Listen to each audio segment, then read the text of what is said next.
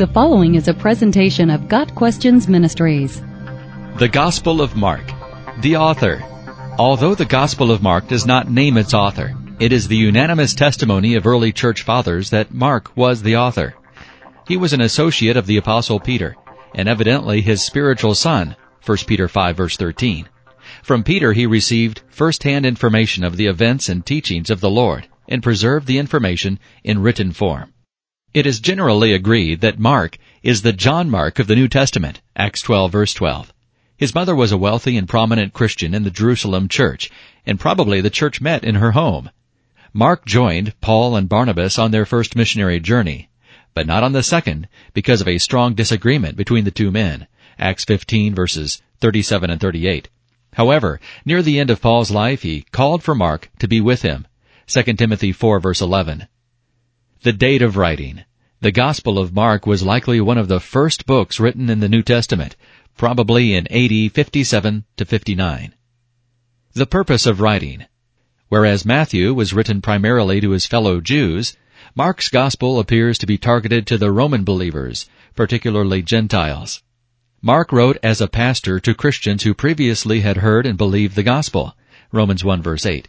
He desired that they have a biographical story of Jesus Christ as servant of the Lord and Savior of the world, in order to strengthen their faith in the face of severe persecution and to teach them what it meant to be his disciples. Key verses. Chapter 1 verse 11. And a voice came from heaven, "You are my Son, whom I love. With you I am well pleased." Chapter 1 verse 17. "Come, follow me," Jesus said, "and I will make you fishers of men." Chapter 10 verses 14 and 15. He said to them, "Let the little children come to me, and do not hinder them, for the kingdom of God belongs to such as these. I tell you the truth, anyone who will not receive the kingdom of God like a little child will never enter it." Chapter 10 verse 45. "For even the Son of Man did not come to be served, but to serve, and to give his life as a ransom for many." Chapter 12 verse 33. "Love the Lord your God with all your heart, and with all your soul, and with all your mind, and with all your strength. The second is this, love your neighbor as yourself." Chapter 16 verse 6. "Don't be alarmed," he said. "You are looking for Jesus the Nazarene, who was crucified. He has risen. He is not here. See the place where they laid him." Chapter 16 verse 15. He said to them, "Go into all the world and preach the good news to all creation." A brief summary. This gospel is unique because it emphasizes Jesus' actions more than his teaching. It is simply written, moving quickly from one episode in the life of Christ to another.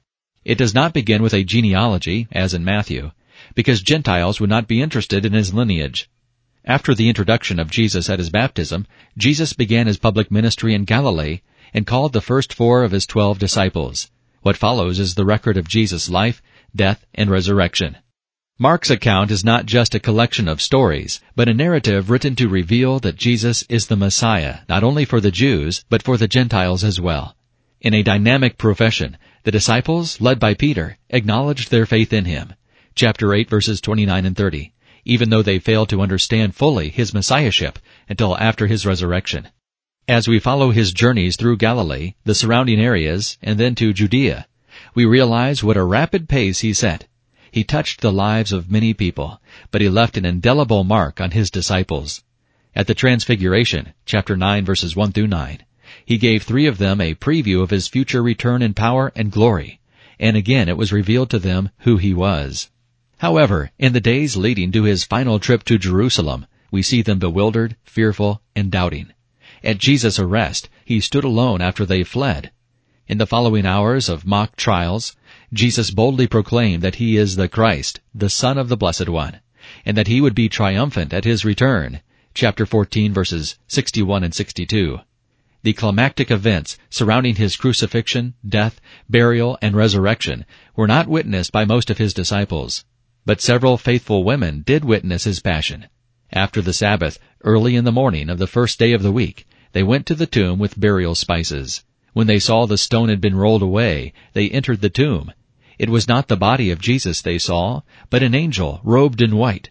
The joyful message they received was, "He is risen." Women were the first evangelists, as they spread the good news of his resurrection. This same message has been broadcast throughout the world in the following centuries down to us today. Connections. Because Mark's intended audience was the Gentiles, he does not quote as frequently from the Old Testament as does Matthew, who was writing primarily to the Jews. He does not begin with a genealogy to link Jesus to the Jewish patriarchs, but begins instead with his baptism, the beginning of his earthly ministry. But even here, Mark quotes from an Old Testament prophecy regarding the messenger, John the Baptist, who would exhort the people to prepare the way for the Lord as they awaited the coming of their Messiah. Chapter 1, verse 3, Isaiah 40, verse 3. Jesus does refer to the Old Testament in several passages in Mark. In chapter 7, verse 6, Jesus rebukes the Pharisees for their superficial worship of God with their lips, while their hearts were far from him, and refers to their own prophet Isaiah to convict them of their hard-heartedness. Isaiah 29, verse 13. Jesus referred to another Old Testament prophecy which was to be fulfilled that very night, as the disciples would be scattered like sheep without a shepherd, when Jesus was arrested and put to death. Mark 14, verse 27, Zechariah 13, verse 7. He referred again to Isaiah when he cleansed the temple of the money changers. Mark 11, verses 15 through 17, Isaiah 56, verse 7. And to the Psalms when he explained that he was the chief cornerstone of our faith and of the church. Mark 12, verses 10 through 11, and Psalm 118, verses 22 and 23. Practical application. Mark presents Jesus as the suffering servant of God. Mark 10, verse 45. And as the one who came to serve and sacrifice for us, in part to inspire us to do the same. We are to minister as he did, with the same greatness of humility and devotion to the service of others. Jesus exhorted us to remember that to be great in God's kingdom, we must be the servant of all. Chapter 10, verse 44.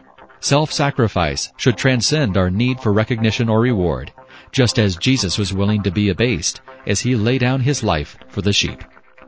Got Questions Ministry seeks to glorify the Lord Jesus Christ by providing biblical answers to today's questions. Online at GotQuestions.org.